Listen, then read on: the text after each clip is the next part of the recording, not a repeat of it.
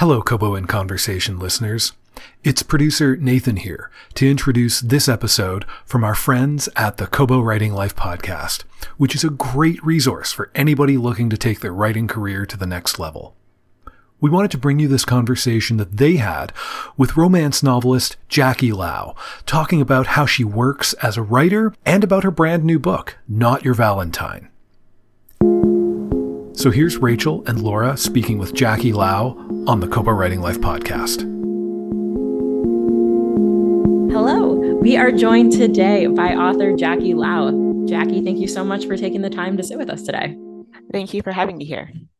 Now, this is not your first time on the KWL podcast, but for listeners who missed your previous episode, could you start us off by telling us a bit about yourself? So I'm a romance author. I've now written over 20 books, starting in 2018. They're sort of romantic comedy, all with at least one or more Asian main characters. Most of them are set in Toronto, a few of them elsewhere in Ontario. And a lot of them are indie romances, but I also have a couple books with Berkeley and now also a couple books with Kobo Originals. Now, on your bio on your website, it says that you knew you wanted to be a writer when you were in grade 2, but then you went on to work as a geophysicist before becoming a romance writer. Can you kind of take us on the journey towards your first romance book? So I studied engineering and geophysics in university. And then I got a job in that field after I graduated. But writing was always something I wanted to do, just not something that I wanted to plan as a career, right out of the gate, because that doesn't always work out. So I started writing my first novel, I think, when I was 24, more than 10 years ago. And that was meant to be more like chick lit back in the day, when that was a more common term. And then I realized it was basically a romance. So I started reading romance after I started writing, actually. And then I trunked that novel because it was terrible. And I read romance almost exclusively for a year before I deliberately started writing my first one.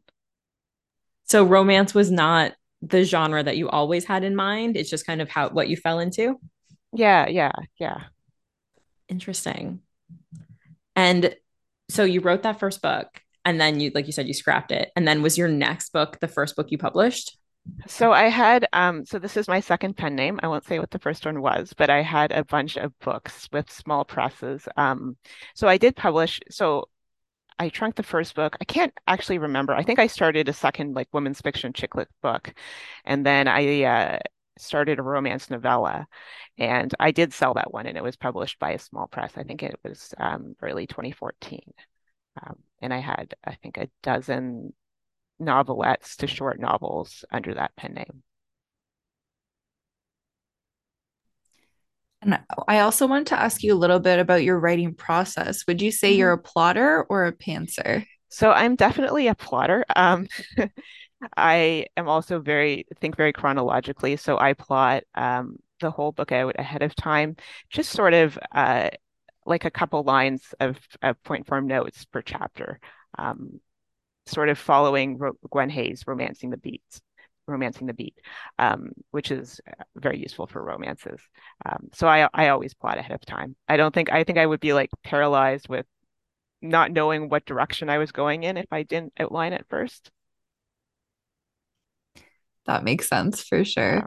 And do you have any favorite tropes as, let's say, as a writer and as a reader? Because you mentioned you read a lot of romance too.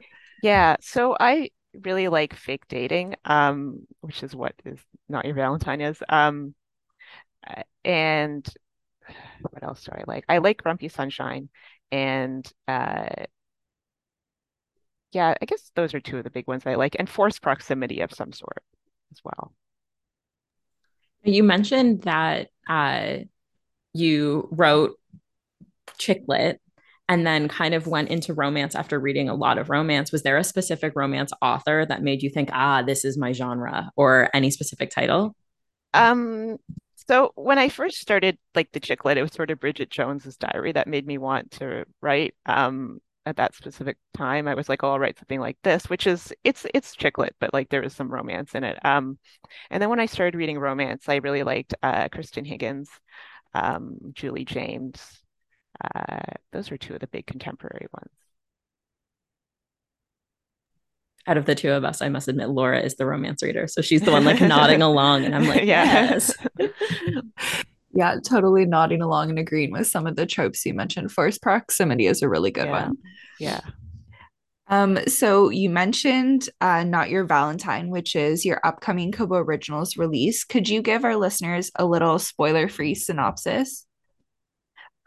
So Not Your Valentine is about Helen Sang, and a year ago she had a video go viral of her being dumped at a restaurant on Valentine's Day, where her ex says, "It's not me, it's you."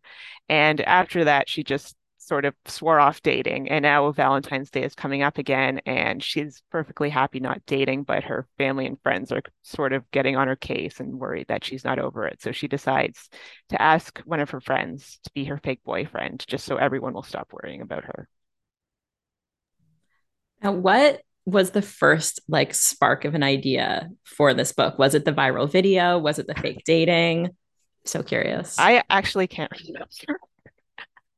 Um, yeah, I can't remember. I think it was the fake dating. But I've written a bunch of fake dating books, so I'm not sure actually.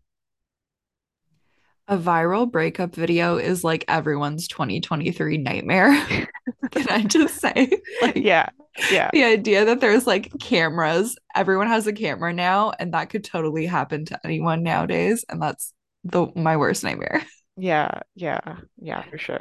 I guess I should be grateful to any and all exes for breaking up with me in the privacy of my own home then, huh? Yeah, I mean, and also like for me, like so long ago that this wasn't even often really. Now we touched a little bit on tropes, and like you mentioned, Not Your Valentine has the fake dating trope in it, but there's also a grumpy sunshine element to it as well. Except like unlike and I'm using air quote like heavy air quotes here, traditional grumpy sunshine, it's the heroine who's like the Valentine's Day hating, Yeah. anti heart shaped everything character. Was it really fun to write Helen? Yeah, it was quite fun. I have written a few other books as well with a more grumpy heroine, and I always enjoy doing that. Yeah. I did see, oh, I forget where I read it, but somebody was exclaiming how great your grumpy female characters are. Oh. Is there any in like outside influence to these characters? Are they Um, inspired by you? um, a little bit, but I don't know if I would really call myself grumpy exactly. Sorry, I didn't mean to Yeah, put you on the spot with that one. yeah. So you've said that Taylor loves cinnamon hearts and Helen prefers our charcuterie chalet. Which do you prefer, and what was the inspiration behind the charcuterie chalet? Because I could totally go for one of those. Um, Have you ever made one? no, I haven't. I think I forget when I first heard of them. I think it was like maybe 2020. And I was like, oh, I should put that in a book. And yeah, so I did. And so yeah, I would prefer charcuterie chalet over cinnamon hearts. But if it was a gingerbread house, I think that would be a tougher decision because gingerbread is kind of appealing. So Gingerbread is delicious. And I genuinely want to try to make a charcuterie chalet. I have zero artistic skills, but I love to eat. So I feel like that would motivate me to attempt one. So you I haven't mean, tried to build one yet? no, but you don't actually have to bake, right? You just have to get the ingredients and assemble it. So yeah. But it's the assembling I'm a little worried Yeah. about. My Yeah. gingerbread houses tend to look like, do you remember the original Sims, like Sim City video game, and you could summon disasters? That's what my gingerbread No. houses look like. We should have done some kind of like charcuterie chalet building contest as part of like our promotion for the book. I'm gonna float that by Jess for our promotions. I do wonder if it's something that's like people only do if they're going to put it on social media. Like, does anyone actually do it if it's not like something that they're going to post? I mean, I don't think Yeah. I could build something that spectacular and not try to share it with the world. Yeah. Unless you were hiding it from someone because it deflated before. Kind of speaking about social media presence is such a big part of Helen's fake Mhm. relationship. How do you approach social media in your marketing? Um, so I'm mainly on, so I don't use TikTok at present. I want to, but it's something that like doesn't really come naturally to me. I know some people have had great success with TikTok, but it's a bit hit and miss. Um, I mainly use Twitter, which I've been on for quite a while, and Instagram as well. Um, and like on Instagram, I find that book content always does better, gets more likes than other stuff. So I do post other things on Instagram as well, but it's quite heavily on the books I have, especially if I have a release coming up. I mean, I post like donut pictures and food too, but I don't focus so much on posting my regular life. Um, Twitter is just sort of whatever at this point. Like, uh, who knows what's going to happen to Twitter? I know some people say Twitter doesn't sell books. Twitter has absolutely sold books for me, mainly at the beginning when I was starting out as an indie author. Like you have the if you have your tweet like retweeted and stuff by the right person, like it can make a difference. I've seen it in my sales numbers. Um, it's not a great promotional plan by itself. I think Twitter is most useful for connecting with the writer community. Um, like there are some readers and there are some opportunities to get people to buy your books, but at this point, the main benefit for me of Twitter is connecting with other authors. So I do like post sort of the same similar graphics. I make most of my graphics in Canva that I post on Instagram as well there. We love Canva so much. And I use BookBrush too a little bit.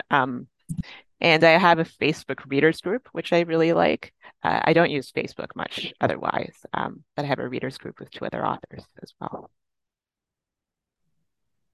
I know I'm taking us like out of the not your Valentine talk, and I Yeah, promise we'll go back to it. that's But fine. Yeah. when it comes to interacting with your readers, do you find your Facebook reader group is your primary source of reader interaction, or do you use all your platforms to discuss your work with your fans? I think like all of them to some extent, but the Facebook reader group I think is the most focused on interacting with fans because that's what people are there for, right? They're not people who just like randomly come across your tweet. Like they're members of the group. So that's a nice thing about that.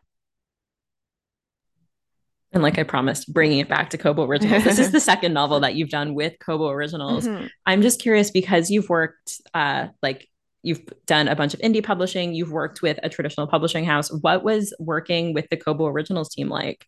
No pressure because you're on the Kobo podcast. You can be honest. So I liked it. I think uh, the schedule is very quick compared to trade publishing. So like for my Berkeley books, they were basically done 6 months in advance. For the Unmatched Makers, even maybe not for this one, I hadn't started it 6 months in advance because the contract hadn't been like it wasn't decided till early last year, and the book came out in June. So the timeline was much more.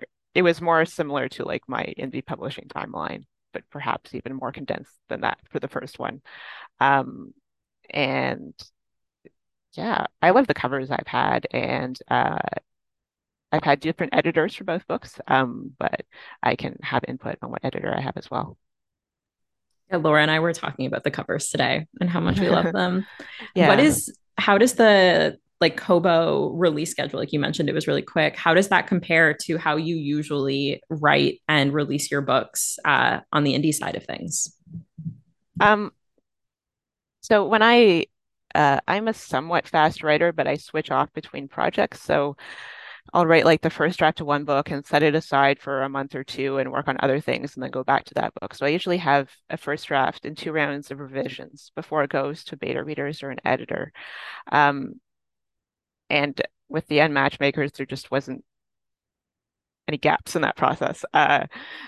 With the Not Your Valentine, there was probably pretty similar to my usual schedule for an indie book. So I usually do start the first draft 6 months or more in advance of when it comes out. Not always for novellas, but usually just so I have time to let it sit in between. I started at least 6 months in advance. And you mentioned that you have had a couple books with traditional publishers recently. How has that shift been to becoming kind of a hybrid author versus just indie? So it is very cool to see your book in bookstores, like just walk into Indigo. I mean, not always every Indigo, but in general, I can find my books in Indigo.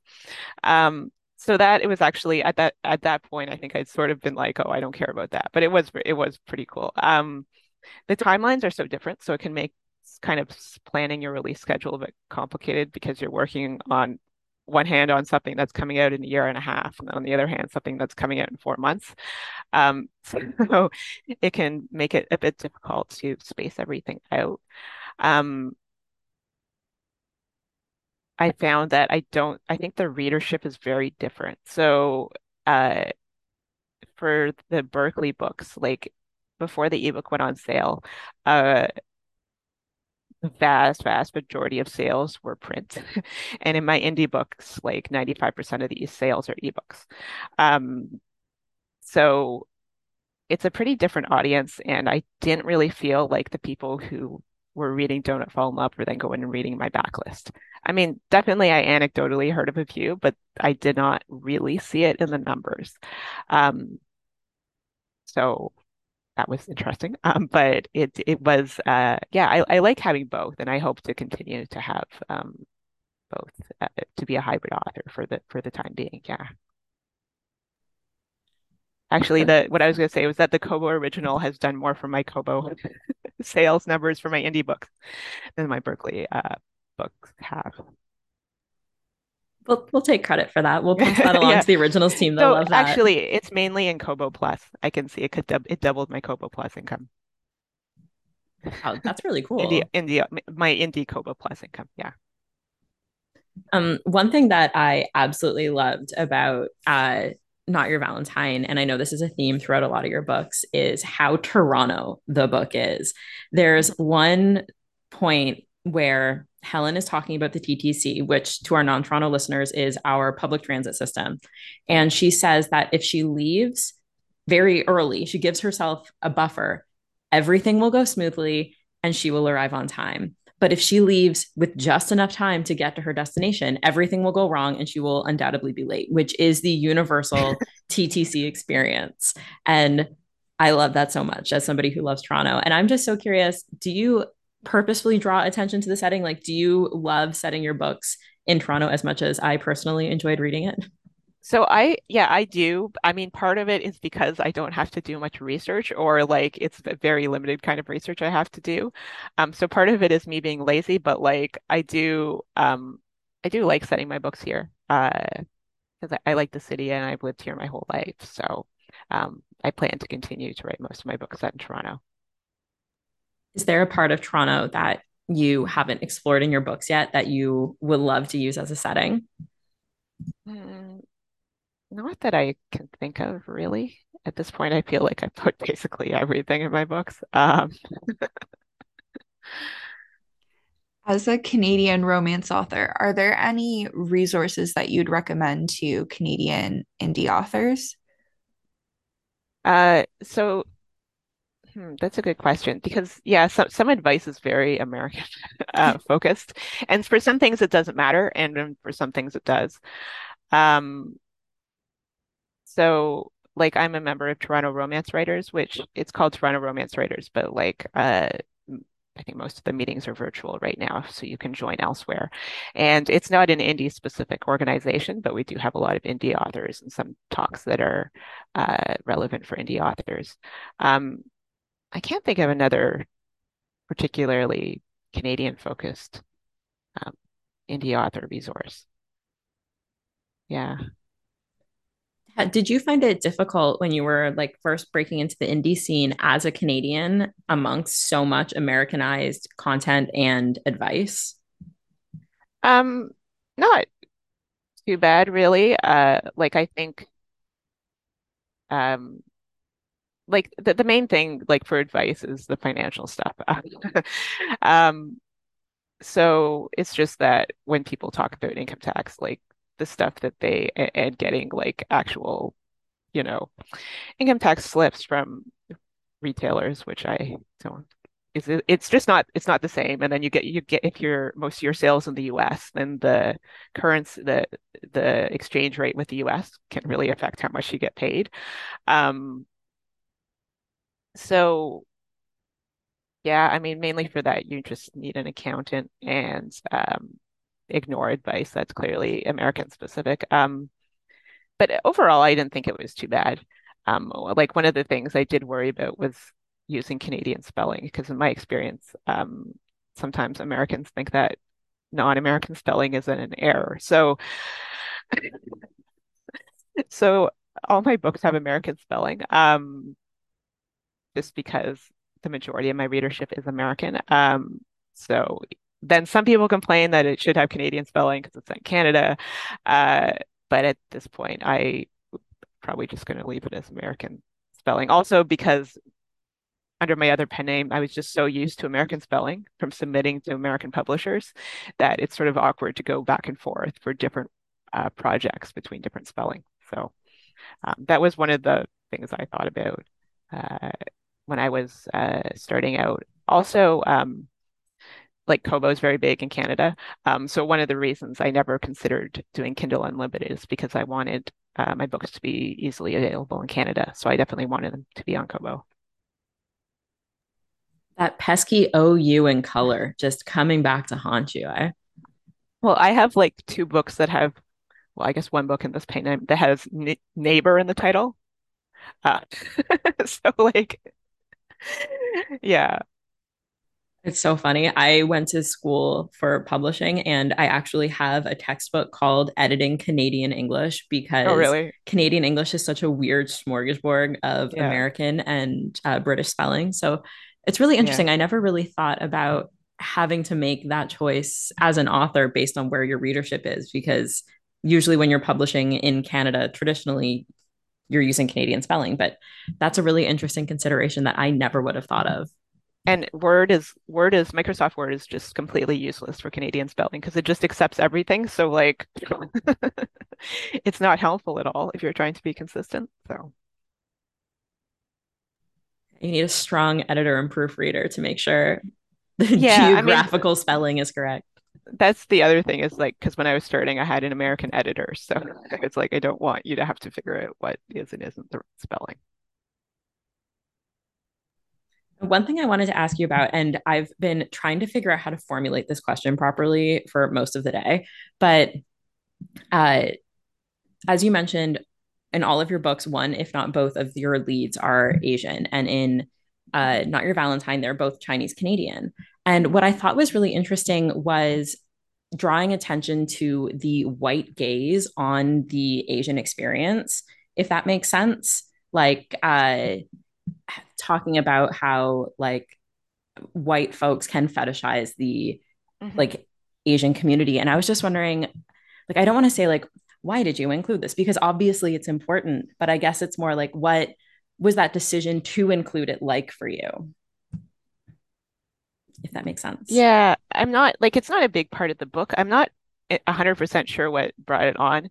I think the like fetishization of Asian women is sort of like along something that's been like I wouldn't say like always widely discussed, but something that's like been talked about a little bit going back a long time.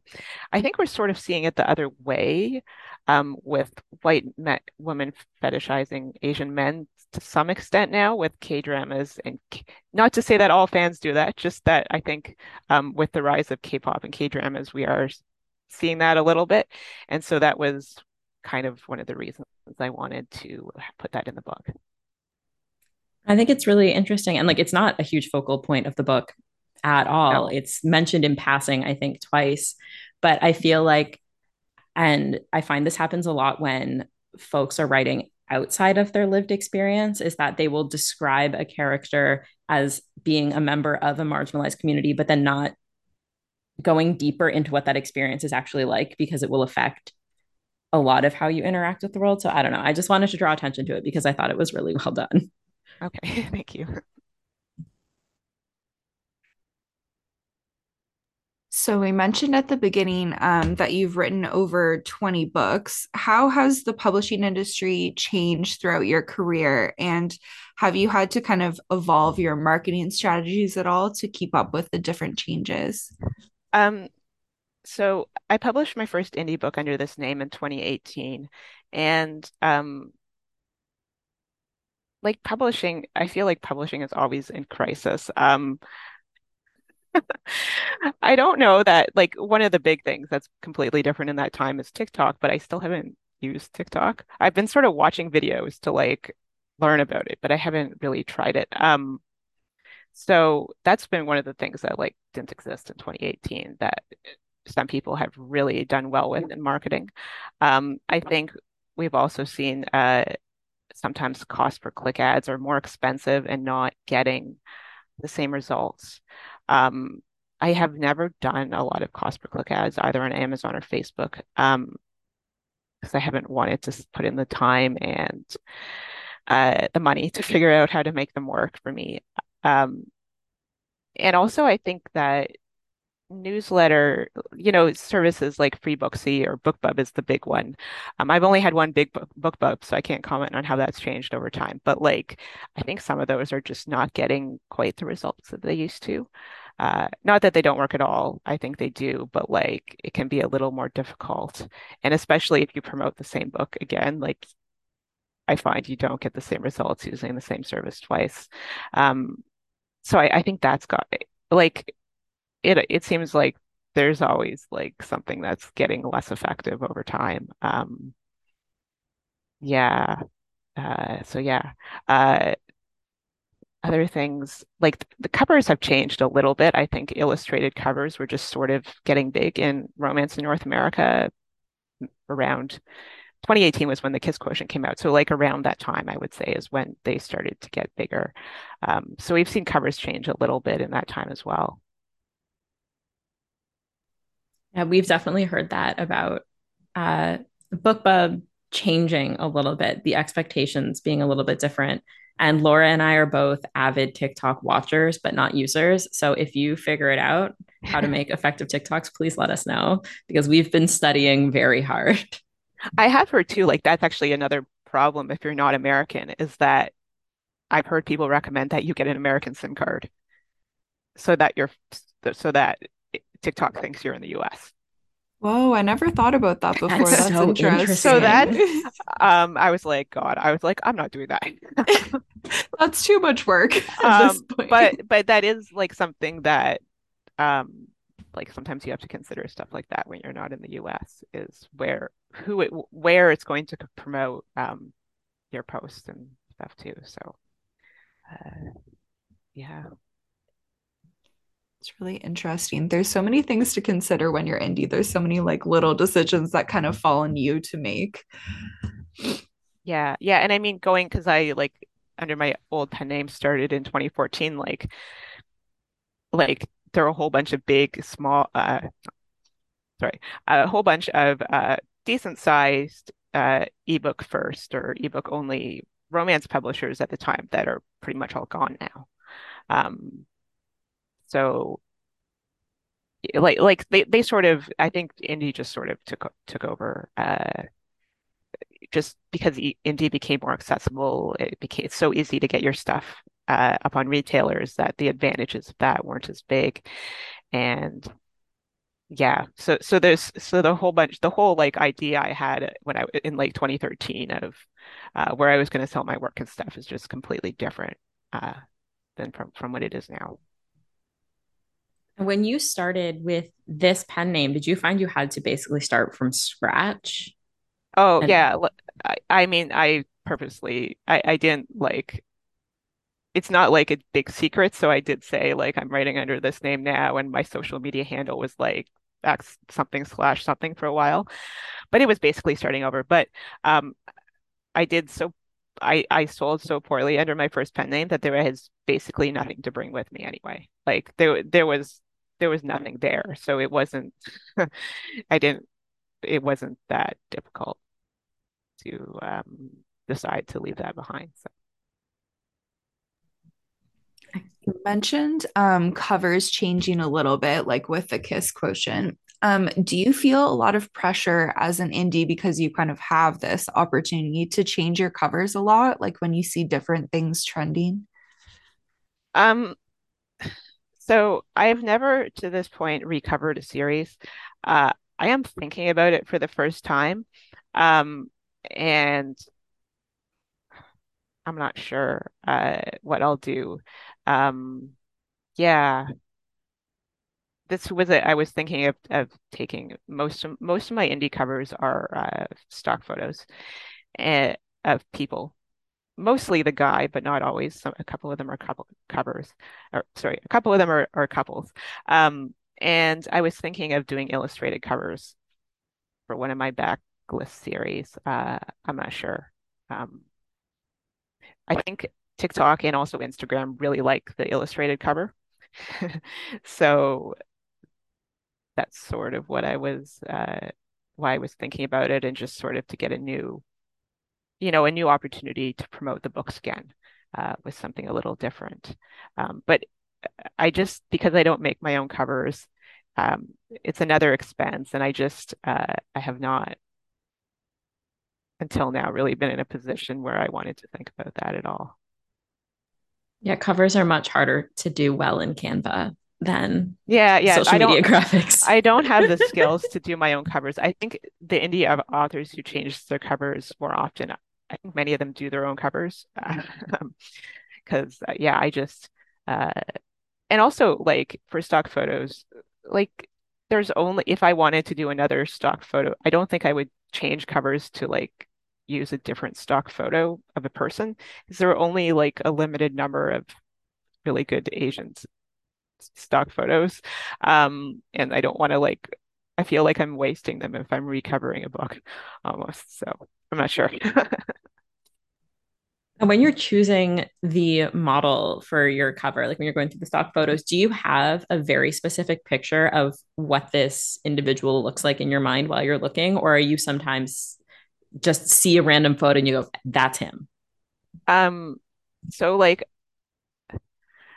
later, like I don't know. At first, I picked the photos after I'd written the book, but like later on, I started basically picking the photos before I wrote the book, or like setting or like narrowing it down to a few different options before I wrote the book.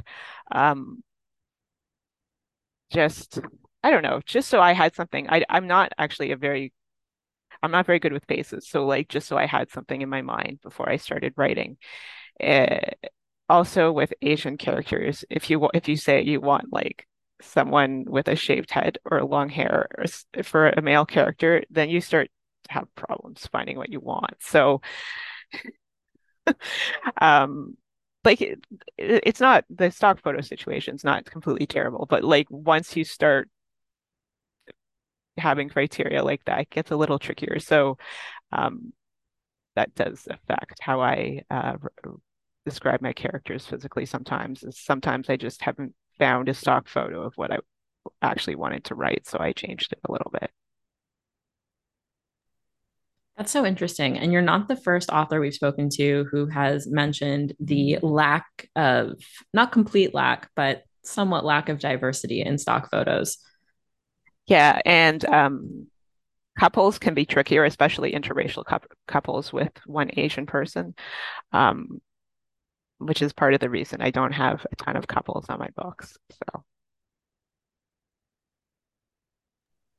Should start having photo shoots. Put yourself on your covers. Nana Malone I did have, it first. You can do I it know, now. I remember hearing that. Yeah, no, I don't, I would never want to do that.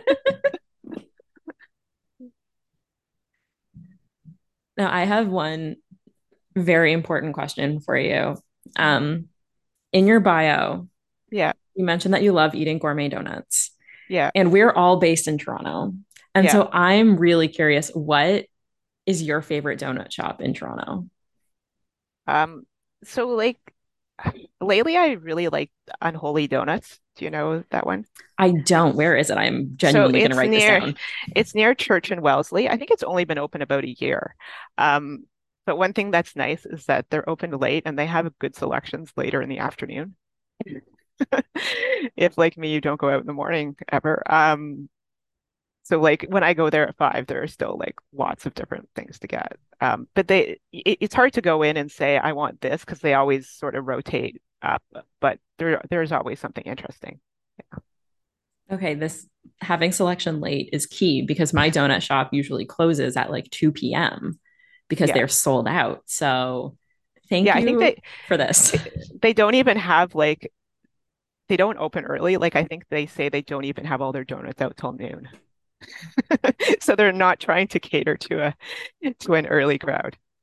Have we just changed Rachel's life? I think so. This is one of those times I kind of wish we were a video podcast so you could have seen Rachel's facial expression. Everyone. Just pure donut related joy. Yeah, late afternoon donut related joy. So can you tell us a little bit about what's coming up next for you and what our readers can expect from you? So I don't have any more books with Berkley. So after Not Your Valentine, which is out, it will be out by the time this podcast is out. I don't have any more books with Berkley. I have a book with Emily Bestler Books that will be out in 2024.